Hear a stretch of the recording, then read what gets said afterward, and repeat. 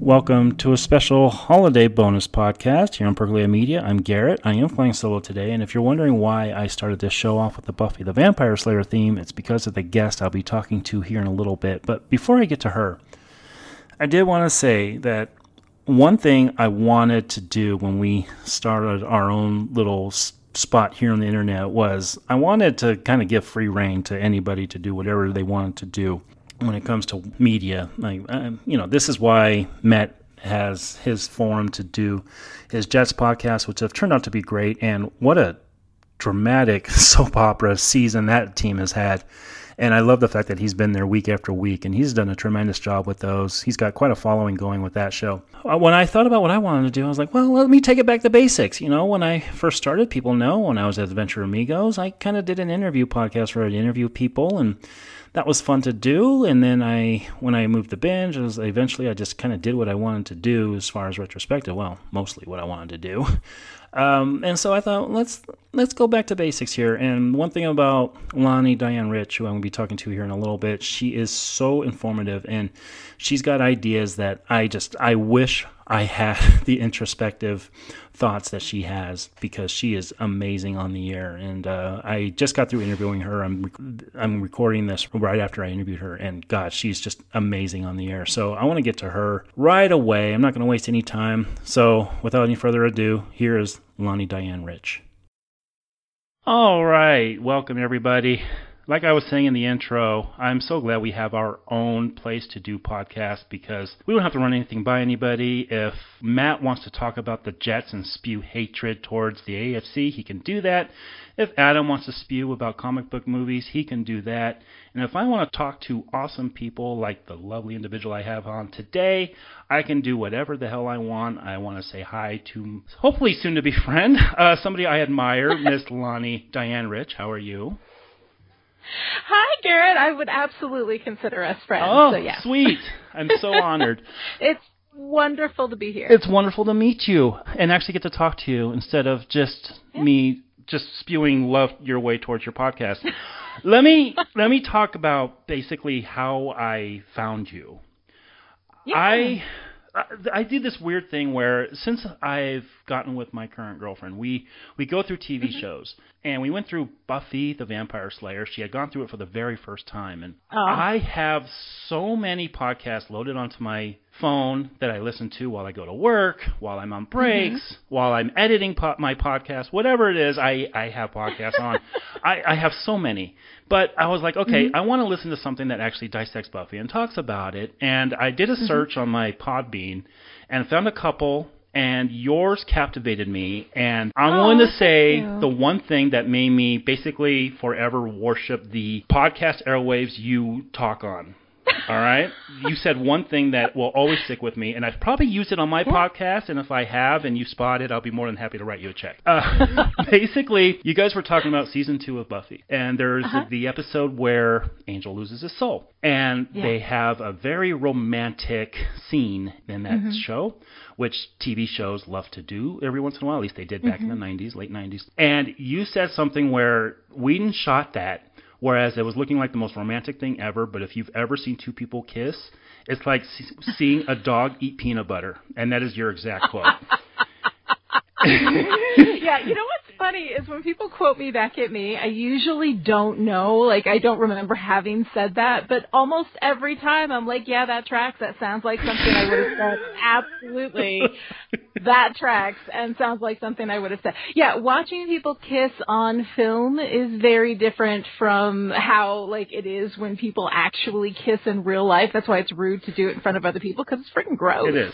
You know, but the thing is, like everything with film stories, it's all about you're trying to represent how it feels, not how it is. So I think everybody gets a pass on that. But yeah, no, it is. It's really gross to see people kiss. Kiss like that, you know. I mean, yeah. And Jen, like what I do is I work nights. I get home about 9:30, 10 o'clock in the morning, and I will sit up. I'll edit. I'll read for a bit, and then I'll go to bed while she works from home. And then I'll wake up, and then we'll watch some TV together, and then we'll lay back down about 9 o'clock before I have to get back up at 11. And That show happened to be on while we had just been laying down, and she laughed, and I laughed, and it had to have been about 10 minutes. So you are forever ingrained. Well, I'm glad, and hello to your girlfriend from me. Yes, this is all new to her. Like, she's never been with somebody who has been in the media, has done media, so this is, and I think she's getting a kick out of it. You know, it's kind of funny. We did one commentary where we were drinking and watching Transformers, and I think she wants to do another one. Oh, yeah, so fun, so fun. I can't even tell you how many people I have dragged into podcasting who had no intention of doing it, but I was like, trust me, it'll be fun, and we would go and do it together, and then it ends up being a thing. So yeah, I'm very excited. I think your girlfriend should absolutely do as many of those as possible. She definitely has the personality for it. Let's talk about you. What's her name? Go ahead. What's your girlfriend's name? Her name is Jennifer. Jen. Hi, Jen. It's so lovely to meet you. All right, I just wanted to say hello. She'll love that. Let's talk about you a bit. Where were you born? I was born in Dutchess County, New York State. New York, okay. So you were surrounded by film. What exactly was it that you saw that made you want to get into writing? You know what's really funny is that I was always writing from the time that I was a kid, you know, and I ended up, I remember my mother always used to talk about how, like, in the 6th grade I was put into the gifted program for my writing, and I have no idea what I wrote. But it was one of those things that, like, never occurred to me that it was a thing that people do. Like, I read books all the time, but it never occurred to me that people could just, like, write and tell stories for a living. So I ended up becoming enamored with television, and then I went to the S.I. Newhouse School of Public Communications at Syracuse University to go, like, pursue a career in television. And loved that, but it took me a while to realize that my favorite thing was the writing, was the storytelling. And so when I didn't want to move to Los Angeles because I don't think that I would thrive in Los Angeles. That's when I started writing novels, and it finally struck me that, like, I can tell stories from anywhere. And then that was when my passionate love affair with stories and storytelling really got off the ground. Wow. So you had no intentions of moving to Los Angeles? No. I wanted to work in TV, but I went to Los Angeles, and I knew it was a place where I wasn't going to thrive. There are certain places that, you know, can be lovely and wonderful and different people. I have a friend who went out there, absolutely loved it, made fun of me for being in Syracuse for as long as I was, you know. But there's just certain places that you vibe with and places that you don't, and I don't think that I would have done well there. Like, I had a bad enough opinion of myself as it was. Like, I always struggled with my sense of self-esteem and value. And I feel like there are a lot of ways in which women, especially in the television industry, can be devalued. I think you have to have a very, very strong sense of yourself. And that was something that I was lacking, you know, when I was younger. I got it now. But I'm not really interested in doing TV anymore.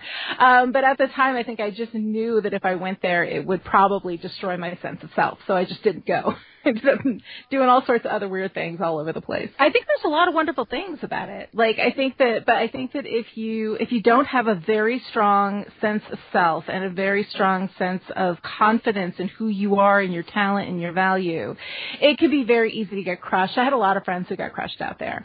And it was something that I just knew I didn't have the ability to deal with, you know, at that point in my life when I was making that particular choice. So yeah, but it's a rough industry. I mean, this is a very demanding industry and can be very difficult to work in.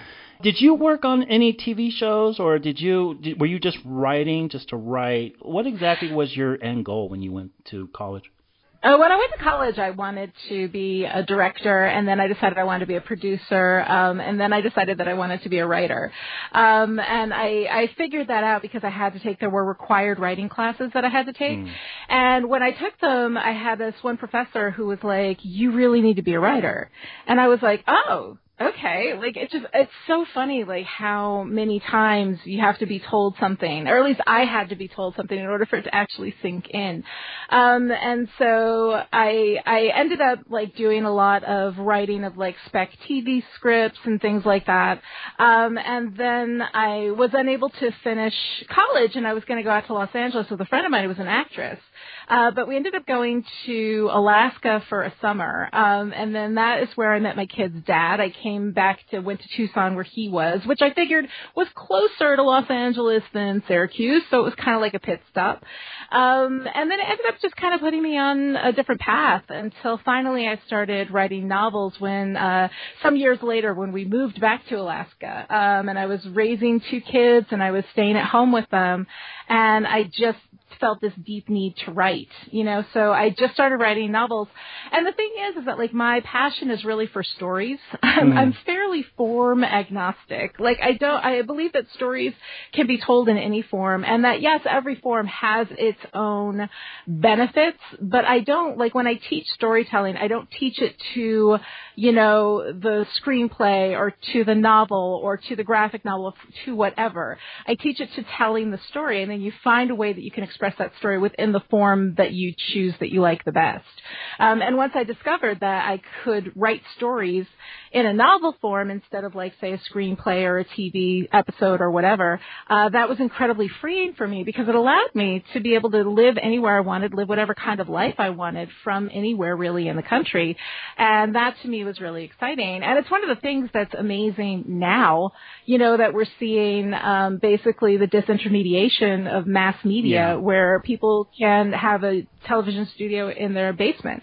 They can pull stuff together. They can do, fiction podcasts. They can do, like, there's so many different ways that you can express story, that you can write, that you can do the thing that you love to do without necessarily having to be in an environment that might not be a good match for you. It's crazy how many different avenues there are to express yourself. And, it goes from writing to social media and, and not all of it's the most healthy, but it does bring up something, though, that I did want to talk to you about, in that you have written, I did a little digging on you. You've written 12 books, right? I have, yes. Well, not that kind of digging. 13 if you include How Story Works. Yeah. But it's the nonfiction one, How Story Works, and I never include that. But yes, 12 novels and then 1 nonfiction storytelling book. Wow. So you have, how many kids do you have? I have 2. You have 2 kids. So you were raising 2 kids, and you have written 12 books. See, here's the thing. Like, I come home, and my girlfriend gets on me because I'm editing, and she's like, "You got to go to bed. You got to go to bed." And then I want to read because we're doing this huge nonstop Stephen King retrospective where we're going to be reviewing every single one of his adapted works from publishing in order of publication. So I'm reading his books in preparation for that, taking notes on them, and then we're going to be doing that whole series. And I don't have enough time in the day. And I have so many ideas in my head. I've written scripts, but how do you, as somebody who is raising kids and being, like, how do you find the time to write? Do you have any advice for people who have that great American novel in their head and can't find the time? Do you have any exercises or things that we can do? Yeah, well, I mean, when it comes right down to it, though, you always have to make a choice, don't you? Like, there are a lot of people who will come out and say, you can do it all. You can be everything. You can find the time in the day, yada, yada, yada. It's not always just about time, though. It's also about energy. And if you are doing something during the day that is draining that battery, right, then you have to refill it before you can write. It can get very challenging. I mean, I'm going to be honest with you. Yes, I had 2 kids. I was raising 2 kids. For a chunk of that time, I was a single mother. It was really, really difficult, finding that time. And a lot of it came out of time that I probably would have otherwise been spending with my kids. Like, we've had this discussion about, like, I am a person who, like, I feel a need to work. I love my work. I'm a woman who's, number one, one true love was always the work. And I tried to explain it to my kids when they were little and tried to balance the time that I made for me to write with the time that I had for them. And I think sometimes it definitely came out of the house cleaning, time budget. That definitely is where a lot of that, got stolen from. So the thing is that, like, for anybody who's listening who feels like, oh my God, how do you find the time? I can't find the time. You can't find the time because the priority choices that you're making at that time are for other things.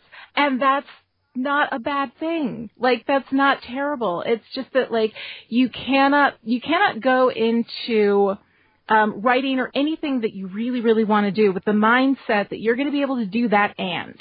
You're going to do that right? And then you have to prioritize.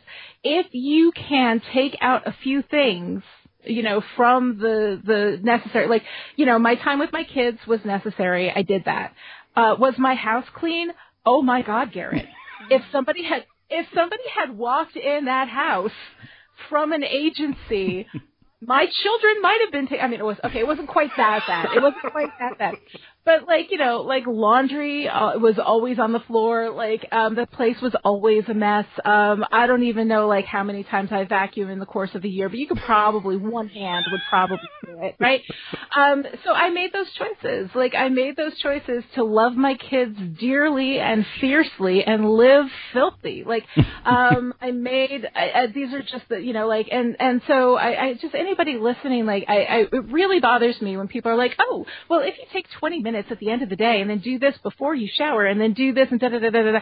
That's not how it works. You have so much energy. There's a certain amount of time every day that I think a lot of us are on our phones scrolling through because we simply do not have the mental, or emotional energy to deal with one more goddamn thing. And let's not forget how the last 6 years or so have been incredibly draining on us as a society. We are going through huge, incredible, challenging transformations, and then a pandemic hit on top of that.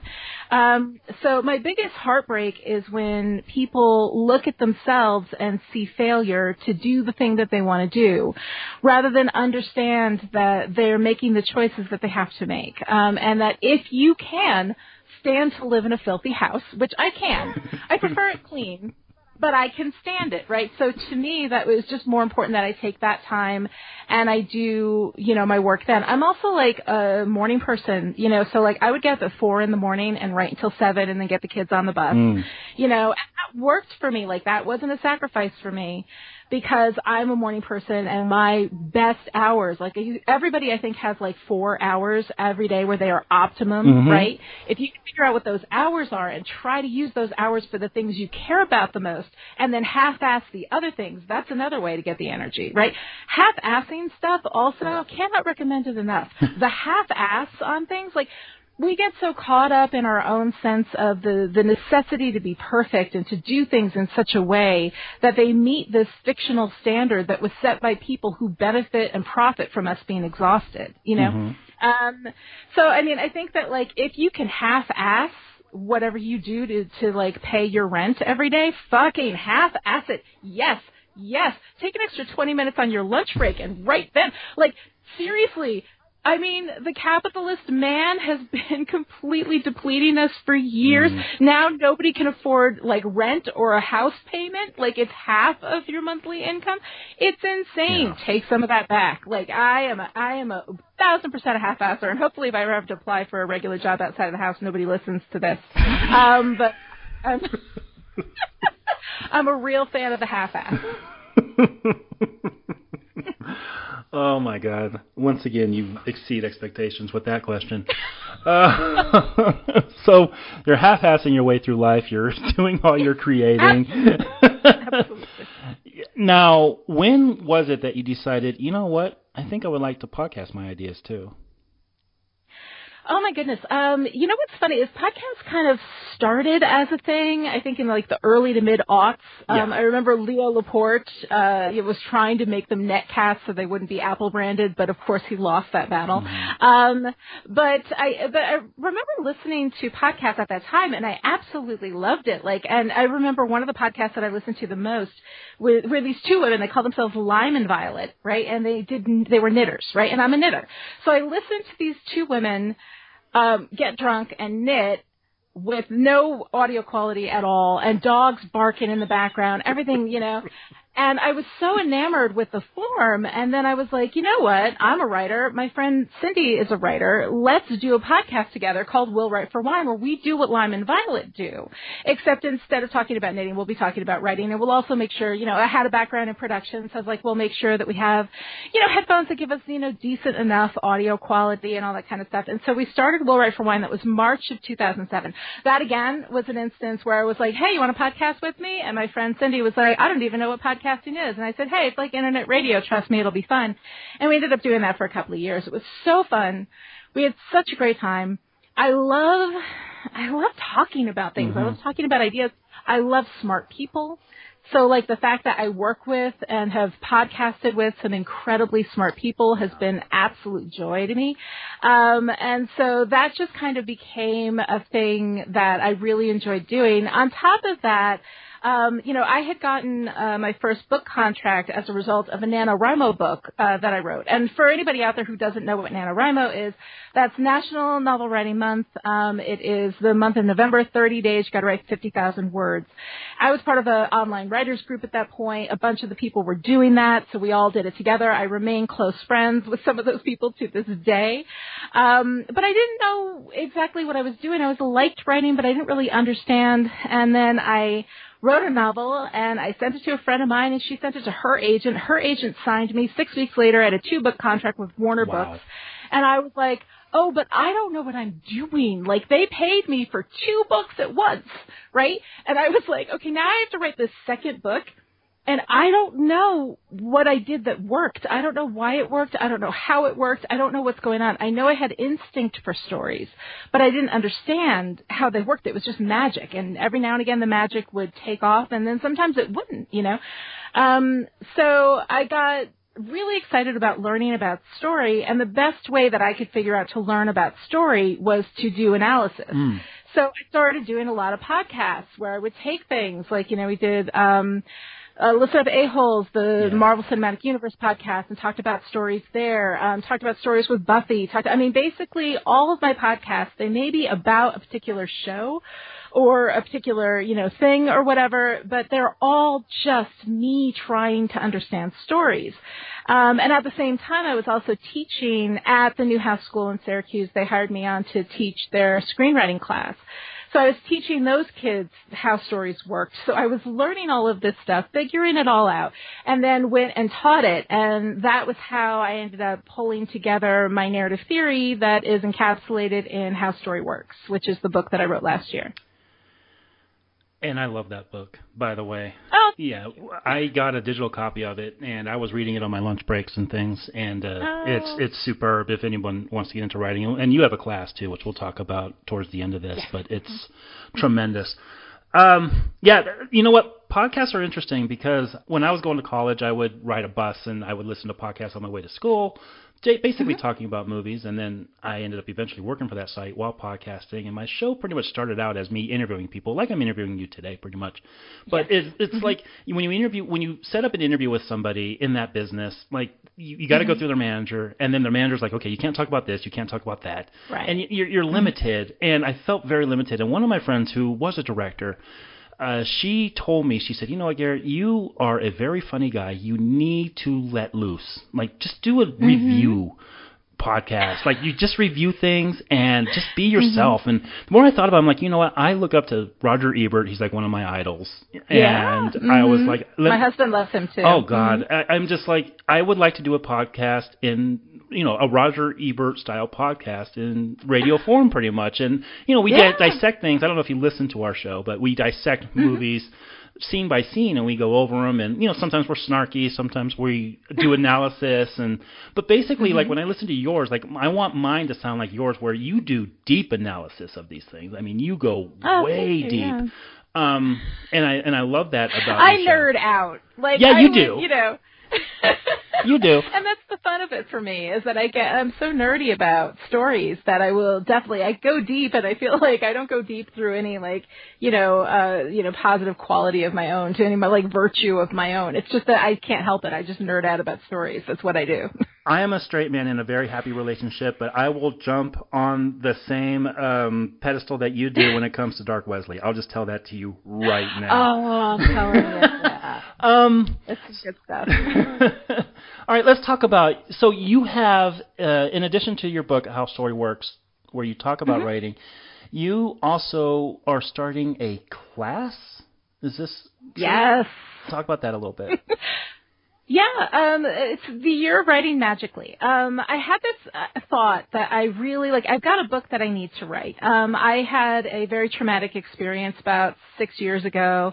It took a lot of time healing from that. During that time, I couldn't write. Now I'm getting back into it. Now I feel ready to write. I feel excited about writing. I've got like ideas flying at me all over the place. But I felt like I needed some kind of structure, to go into it. And I was like, well, what kind of, writing experience would I want?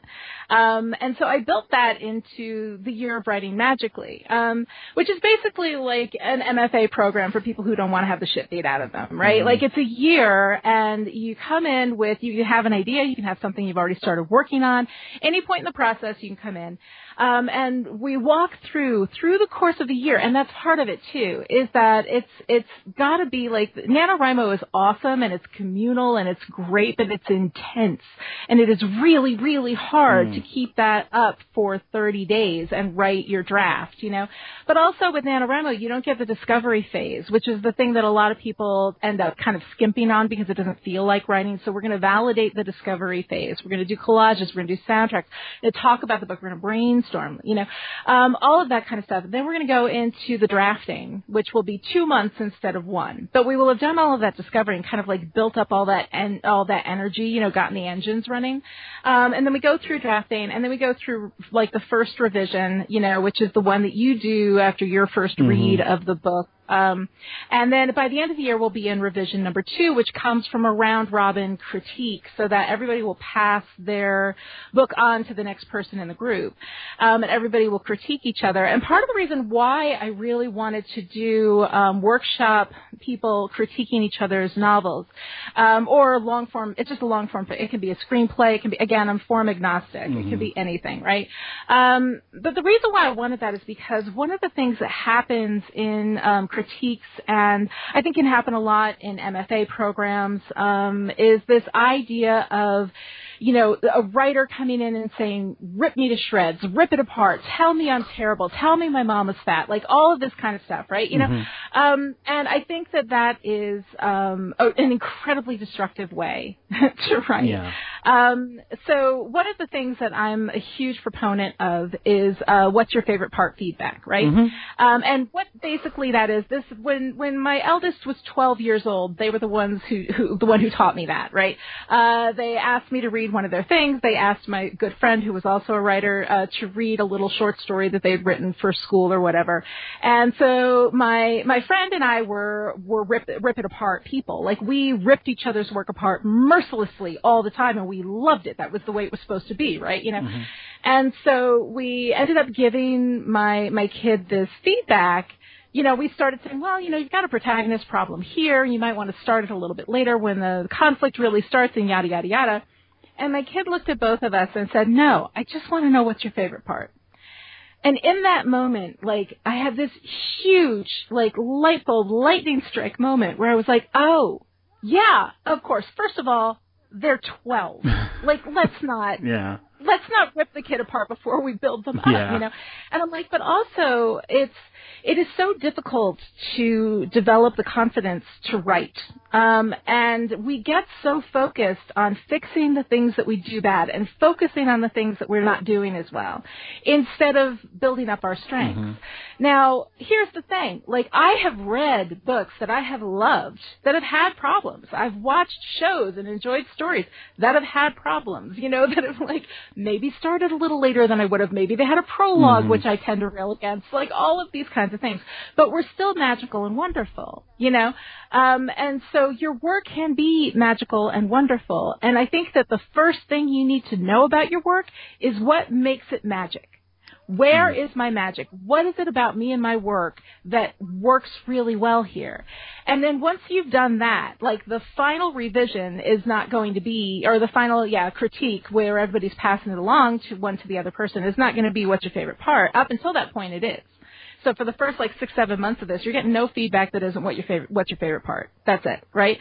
And at that point, by the time we get to the second revision, you're going to know enough about what your strengths are. You're going to know enough about what you did well. You're going to know enough about what you need to keep that you don't accidentally cut something that's good because you're so insecure because your first bit of feedback was somebody ripping it to shreds. And which isn't necessary either. I mean, sometimes people ripping it to shreds, they're not right. Yeah. They're not right, but they're looking for the things that are wrong. They're looking for the things that are broken rather than looking for the things that are working. And if you're looking for something, you're going to find it. So they might find something that maybe it could be better, maybe, I don't know, but like, is that really something that detracts from the overall quality of the story? What is it that builds up a story and makes it the best thing it can be? It's the magic. So my feeling about this, when I started thinking about what kind of workshop I wanted, I was like, oh, I need to teach that workshop. I was like, nobody else is doing this that I know of, is doing something that is positive and affirming and something that will build up people who participate in it. So I'm so excited about it. I absolutely cannot wait. It starts in March. And anybody who's interested in looking at it and applying for, I have a limited number of spaces available. But you can go to yearofwritingmagically.com, and that's where all the information is. I was going to put it on the article, but you saved me that trouble. Thank you. It's very interesting that you say that you got to build someone up. God, you're hitting so many nerves with me right now.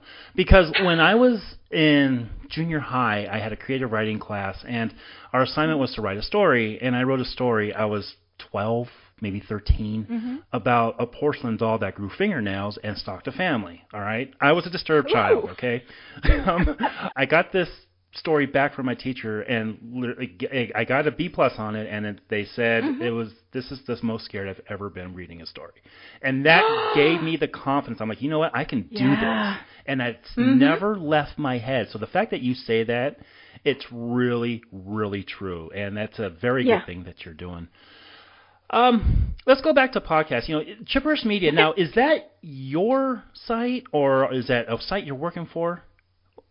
Oh, no, that's mine. It's yours. Chipperish Media. Okay.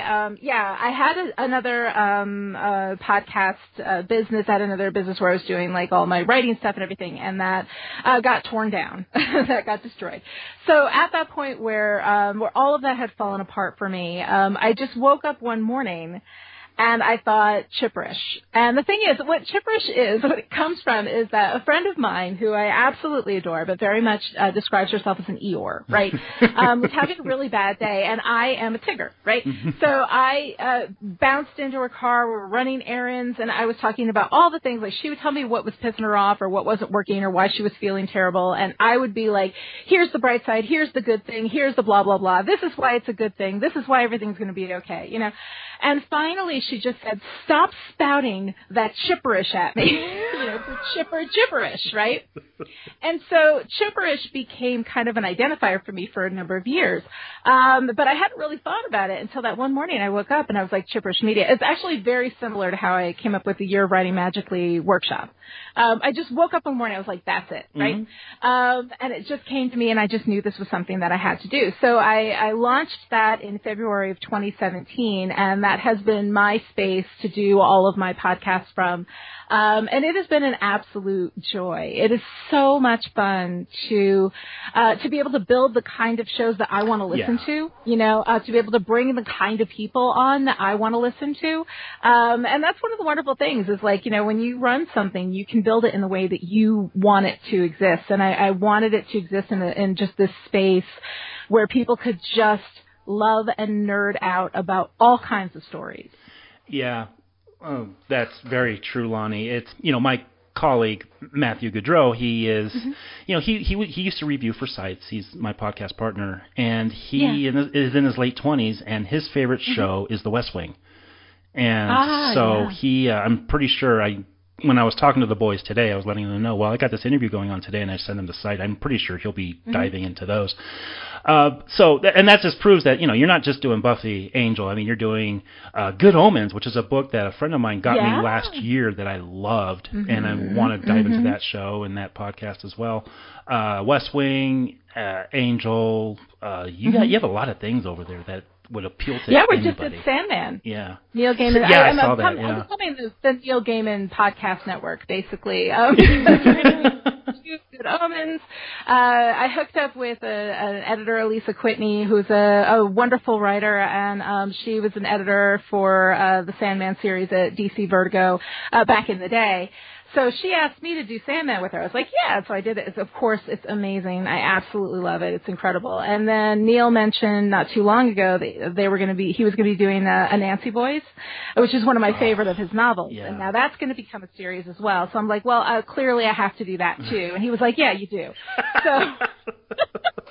So definitely gonna make a lot of time to do that. But yeah, like there's so many things. It's so fun. I think the MCU one was so overwhelming because we got into all of the TV shows and all that stuff. And at a certain point, I was like, okay, I think I've talked enough about Marvel that I feel like I've gotten what I'm going to get out of Marvel, It's so fun, though, to be able to talk about comics. A lot of people don't take comics seriously. And if you don't take comics seriously, this is an invitation, right?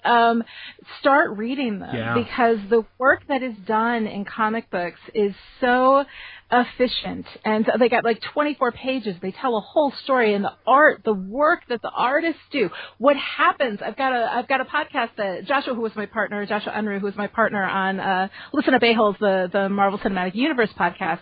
We started in the gutter about comic books because when I was doing the Sandman comic books, I was like, Joshua, you never told me that these were amazing. He's like, I told you every day that comics are amazing.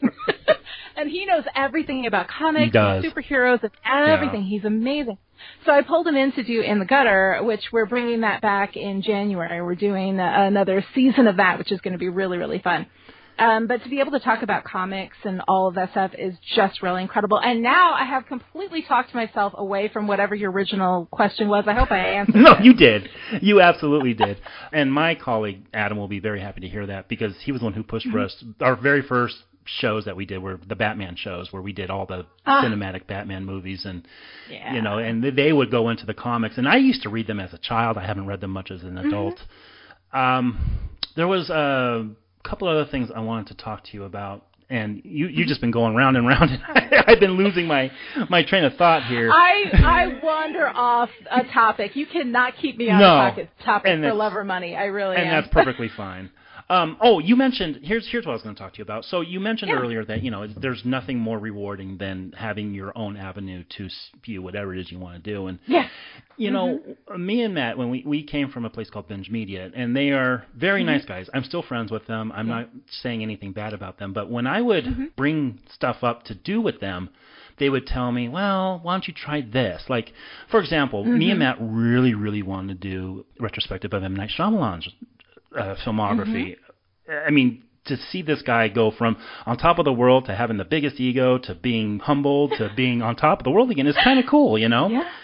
And they recommended, well, why don't you just talk about Edgar Wright's movies? Do those movies because he has a new one coming out. I'm like, wait a second here. What fun is it going to be to talk about Edgar Wright? Oh, that was a great shot. Yeah, that was a great shot. Like, exactly. You know what I'm saying? And the fact that it is so rewarding once we left that site last year and we started this year that it's just, we get to talk about whatever the fuck we want, and it's amazing.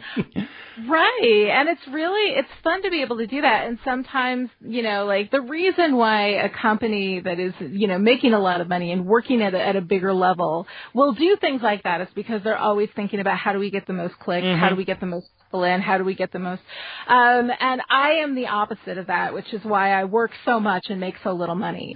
Because, because I want to talk about the things that I love. I want to be able to talk about them in the way that I want to talk about them, and in a way that I think a lot of those bigger places that are doing these bigger podcasts, they don't necessarily have that passion for what the story is. I mean, sometimes they do. Sometimes I've heard some great ones from places like The Ringer. Yeah.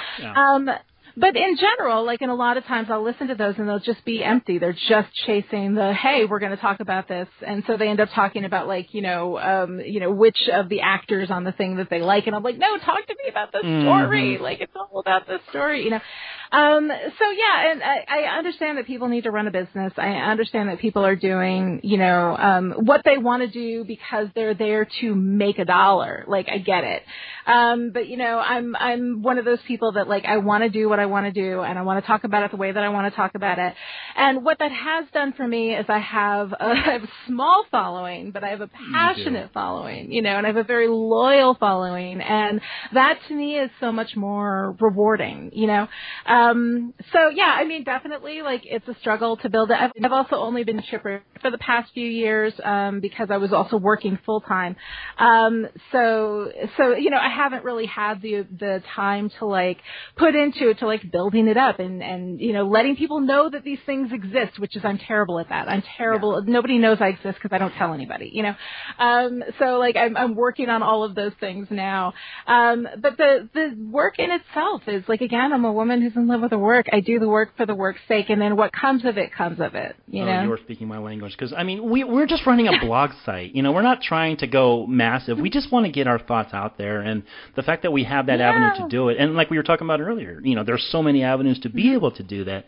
It's very rewarding. Yeah. I want to touch on Buffy just for a second, because that is my number 2 favorite show of all time. I showed my girlfriend this year. She absolutely loved it. Mm-hmm. And you talk about something on Still Pretty that I really wanted to dive into with you, and because it hit a nerve with me. Okay.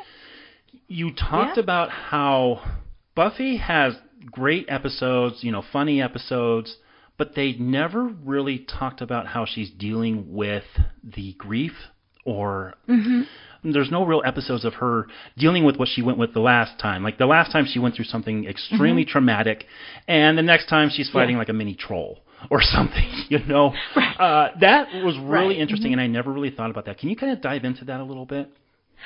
Yeah, I mean, definitely. One of the things that I did talk about a lot was kind of this erasure of Buffy's trauma. Like, she went through so many really difficult things, and yeah, and I think probably if you're talking about the troll, it was like right after she had gone through the whole, I think, like, breakup with Riley, and her mom had been sick, and all of this stuff, and then we've got this silly episode where she's upset about Anya and Xander, possibly having a fight or breaking up because she had just broken up with Riley, and we're laughing.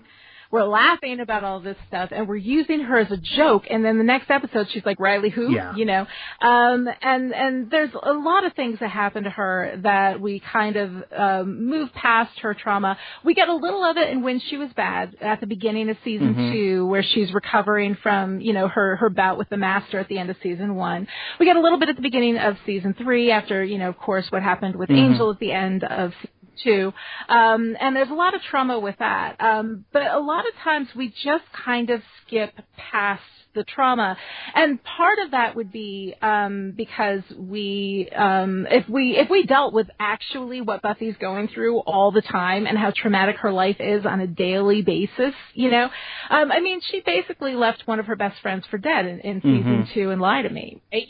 That's a hugely traumatic experience, and then she just walks away from it. So yeah, it was one of those things where, but when they did deal with her trauma, which I think is a lot of what season 6 is, season 6 is Buffy trauma pretty much all the time, people kind of, I think, people have a lot of problems with 6 for a lot of different reasons, and some of which I completely understand. I think overall it is probably one of the most underestimated seasons of the series. I think it's quite good. There's a lot of good stuff going on in season 6. But when she was dealing with her trauma, people were like, get over it already, right? Because I think they've been trained to be like, get over it. Like Buffy gets over it and then has fun and then jokes around. And like, sometimes the laughter stops. Dude. Yeah. Like, she's been through some stuff. It's been hard. Her mother died, and then she died, and then all that kind of stuff. It's a lot, So, yeah, I think that the way that they process Buffy's trauma, or sometimes fail to process Buffy's trauma, was kind of a challenging thing in Buffy, because we, I think, overall, culturally have this idea that get over it is a big thing, right? Get over it, stop your whining. That especially appeals to women in some ways, and it appeals to men in a lot of other ways, where men, I think, traditionally in our society have been discouraged from feeling their emotions, from expressing their emotions, from talking about their emotions. They're supposed to fight and fuck their emotions. I'm sorry. You're good. Please, curse as much as you want. Anyway, okay.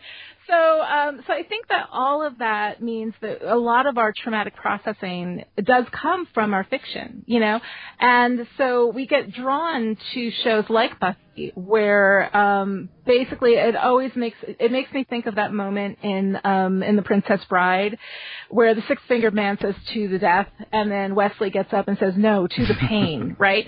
And I feel like that's why we want pain in our stories, because we actually use stories to help us process our own pain, our own trauma. And that is an incredibly valuable service that these stories do for us. And Joss Whedon, Joss Whedon is a complicated person, but I think one of the things that he does really well is he writes through the pain. Almost maybe a little bit too much sometimes, almost a little bit as less as a trauma processing as that I'm going to break your heart guy. He kind of identified with that and it became a thing. But when you're working through painful things with characters, they will process them in ways that sometimes we don't allow ourselves to process our own trauma. And it can be incredibly helpful. I think that it's a sacred thing to be able to do that, to be able to write stories that help people do that. And with Buffy, sometimes the erasure of her trauma sent the stop your whining and get over it message to me, and that was something I questioned a bit on Still Pretty. You definitely did, and very, very well, by the way. Those are you and Noelle. Noelle's great on those shows. My God, Noelle is so brilliant. The more she spoke, the more I just got accustomed to just the brilliant things that came out of her mouth, because she was watching it all for the first time, at least most of it. Just great. Yeah. I loved working with Noelle. It was such a joy. Great. Such a joy. Right now, I'm towards the end of season 3 of Angel, and then, oh God, I cannot wait to hear what you have to say about season 4. That's all I'll say. Oh my God. It was a lot. Wait. And Still Dead. Dr. Kelly Jones and I did Still Dead together to talk about Angel, and it was such a joy to work with her. I love working with her on anything I can work with her on. But yeah, season 4 was so difficult. We actually broke from season 4 for a while to do Good Omens because we couldn't take it. It was too much. We were doing 2 episodes a week, watching Angel, and it was real tough. But the thing is that if you can make your way through season 4 of Angel, I think season 5 has a lot of rewards. It's so awesome. Yeah. So you mentioned season 6 of Buffy, and Jen hated season 6, and I think what it comes down to is I think the first time you watch it, I think it's tough to process. Because like you said, I think we're conditioned, but I think the more I've watched that season, I've gone through the show, I think about three or 4 times at this point, I've grown to like it more and more.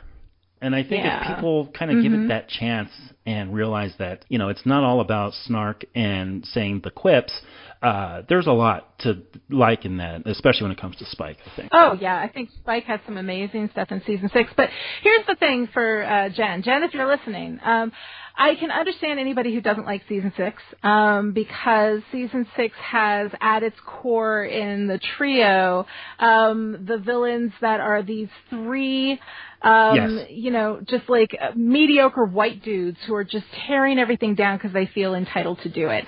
The first time I saw season 6, I hated season 6, and I have gradually grown to like it more every time I've watched it because I've realized that was a discussion we were going to have about these 3 dudes rather than just seeing once again that kind of archetype come in. And I mean, this was before incels were a big discussion that we were having culturally.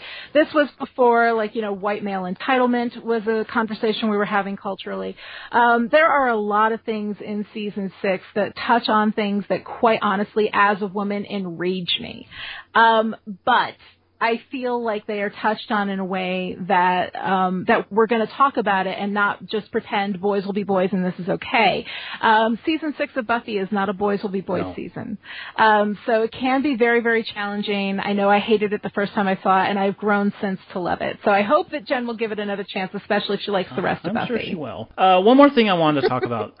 You mentioned Joss Whedon, and Joss Whedon is a guy who, as a writer, as somebody who wrote on the side and wanted to be a writer, really, really was, I don't want to say icon, but somebody I really looked up to because of the way he told stories. And he kind of felt like one of us, one of us geeks who is getting to do what he loves to do. And you handled something very well on your show where in the midst of you guys recording that show, I think Charisma Carpenter had come out with her thing about what happened and what kind of set that Buffy Angel sets were. And that was very well done.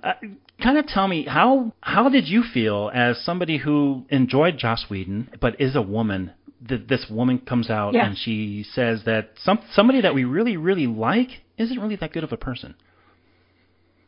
Yeah, it's challenging. It's not the first time that's happened. There are a lot of creators out there. I think J.K. Rowling is having quite a moment with this. Here's the thing. First of all, I think that people are complicated, right? Joss Whedon is an amazing writer, and I'm never going to say otherwise. He's an amazing writer. He's one of my favorite writers. I love the stuff that he does. I learned so much from watching his shows and paying attention to the ways in which he wrote. So he is a complicated person. He is a flawed person. I think that there are things that he has done. First of all, I don't know if this goes without saying, but I'm going to say it anyway. I side with the victims. I absolutely believe every single one of them. I believe Ray Fisher from Justice League. I believe Charisma Carpenter. I believe everyone, and I'm absolutely on their side in this. That said, a television show is worked on by more than one person.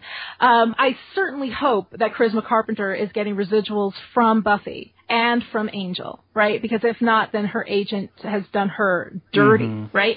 But not just her, the writers, the producers. There are hundreds and hundreds of good people who've worked on all of these shows, right? And so if we boycott those shows, if we don't give any more money to those shows, those people don't get paid, right? And I don't think that Joss Whedon is a person that I want to be a reason why he's hurting anybody else. Yeah. Like, I don't want to contribute to his harm done to anyone else. So that's like my first space that I went to on this. In addition, people can be two things at once. Joss Whedon can be a terrible human being, and also a brilliant writer. He can be both of those things at once. He can do terrible things on the set and create a world and stories that speak to us and that heal us through our trauma. Those two things can be true at once. I think that we have to start, the world is getting infinitely more complicated, right? You think about the terms of entropy and as far as like science goes, that we are constantly moving from lower entropy to higher entropy. I think that is true scientifically. It is true in theoretical physics, and it is also true in culture. We are moving into an increasingly complex cultural state every single day. And if I boycott Buffy, that does nothing to Joss Whedon. That doesn't hurt him much at all, right? But it hurts people who worked with him. It hurts with the people who were his victims, right? Who were, from my understanding, plenty. So that is a thing for me, like when I'm wrestling with this, and when I'm wrestling with this with all of the people whose work I have enjoyed, who have turned out to be like less than admirable, coming going on the scale from like Aziz Ansari down to Harvey Weinstein, right? If that's your scale, right? Josh is a lot closer to Harvey, I think.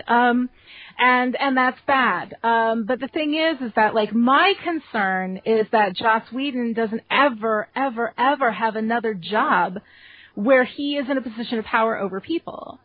I think that that's something that should not happen in the future, that learning from this, and this is another one of those situations where we as individual consumers are somehow tasked with the responsibility, right, of fixing this. When the responsibility goes to, the people who are like making the decisions about who to hire.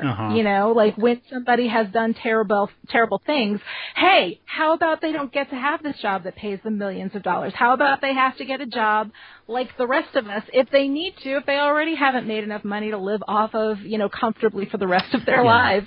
They can get a job like the rest of us schmoes. I think that that's just fine, but don't be in a position of power, So there are a lot of things I think that we as a culture really need to work out, but I think that, and this goes for Orson Scott Card, this goes for like everybody, like Woody Allen. I never liked Woody Allen films before the whole thing, so for me it's no big deal. It's not really a boycott so much as I wasn't going to watch him anyway. But I also don't think that he should be near young girls. Like I also think that he probably needs to go to jail, but I don't again, like that is something that is the responsibility of the bigger authorities in our culture. So all of it to be said that with every single time that we as consumers of art and of stories, when we are faced with somebody who has shown themselves to be a dangerous human for other people, right?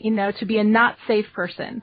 I think the best thing that we can do is, one, support the victims in whatever way possible. Two, listen to the victims and hear what they want from us. What do they need from us? Sometimes all they need is validation. They just need to know that they have been heard and that this is out there. So I think that is a good thing to do. Go through any of their social media, like if somebody's saying something like this and you go down, look at the comments that are there and try to mitigate the pain and the harm that are being done by really evil people in social media comments.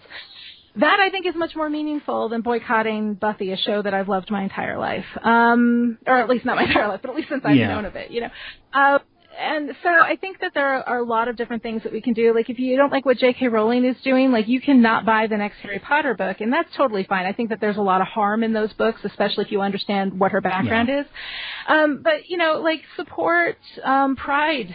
Charities, support trans charities, support charities that keep trans black women safe, for fuck's sake. Like that is something, that's where you are needed. Like if you feel passionately about what these people are doing, take the focus off of them, put it on their victims, contribute to charities that help the people who have been harmed, That's one of the things that like you can do that is actually helpful. You can do that in addition to a boycott, but stop making it about J.K. Rowling. Stop making it about Joss Whedon.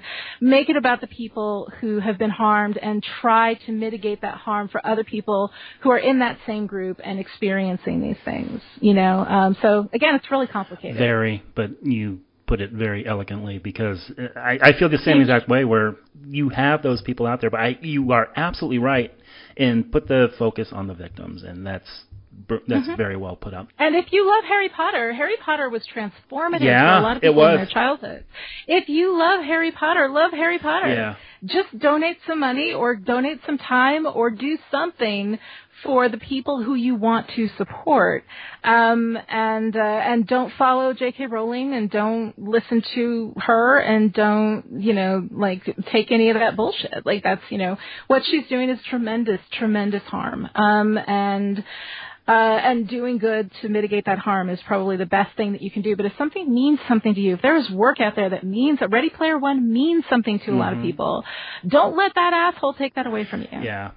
Like that's, Matt, when we started podcasting together, he said, because we do the retrospective format, like I mentioned earlier, and the big thing he wanted to do when we started was Harry Potter, because he grew up on it. And, he's in, like I said, he's in his late 20s. So it was big for him to do. And as we were doing it and all the stuff started coming out about him, it was really tough for him to actually process that and realize what kind of a person she was. So yeah, it's gonna affect every generation for sure. All right, Lonnie, I have kept you about an hour, about as long as I was thinking, but before you go ahead, do what you're terrible at and tell people where they can find you.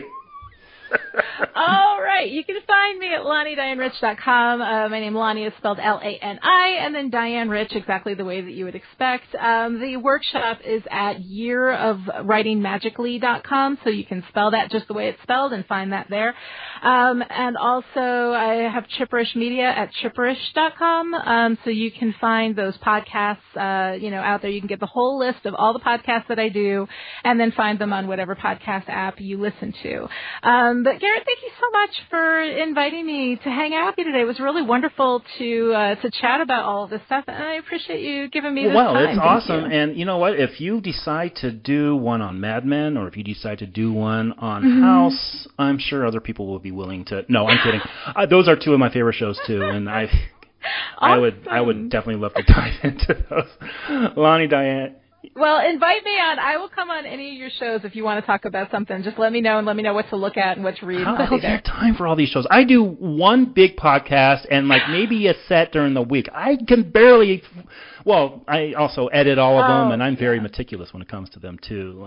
So you're doing a lot of stuff. Yeah, no, it's a lot. I mean, what I've started doing is working in seasons. I noticed that. So instead of having a whole bunch of shows concurrently, I'll do a season of this and a season of that, and then take a break and all of that. And I find that makes it easier for me to do the things that I want to do. Like, if you're talking about a show or something, and you have a movie for me to watch, and it's one episode that I can come in and just do a guest spot with, yeah, absolutely. Like, anybody who wants me on their podcast, I will always say Oh my yes. God! Don't put that in my head. Oh man, let's put it this way. Matt has a 5-year slate all set for us to do of movies and series that we're doing. Yeah.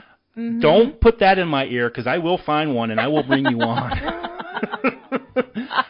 I will guest on a show anytime. You're amazing. Just let me know. Thank you, Lonnie Diane Rich. And I would like to thank Lonnie for taking the time out to talk. You heard it here first, folks, that she is open to do a retrospective, and I know Matt has a slate of 5 years ahead of him. Who knows? Maybe we'll bring her on for one of those. She's amazing on the air, and I cannot thank her enough. And please, I'm actually thinking myself of joining the writing workshop that she has, just because I would like to own my writing skills and keep them going.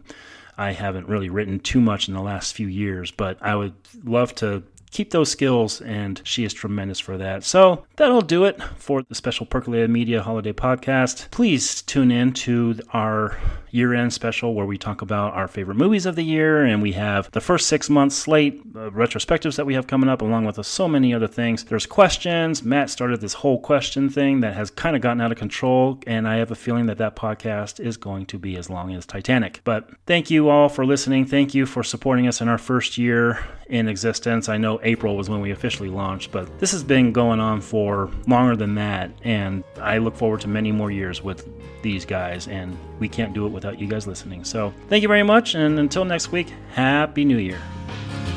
I've been searching deep down in my soul.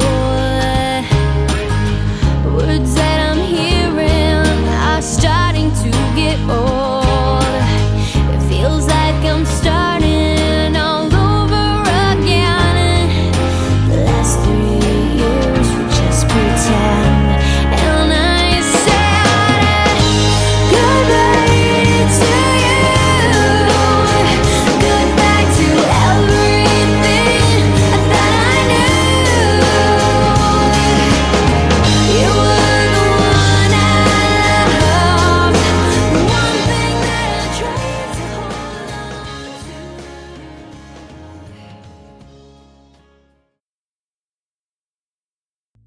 They got the mustard. They got the mustard.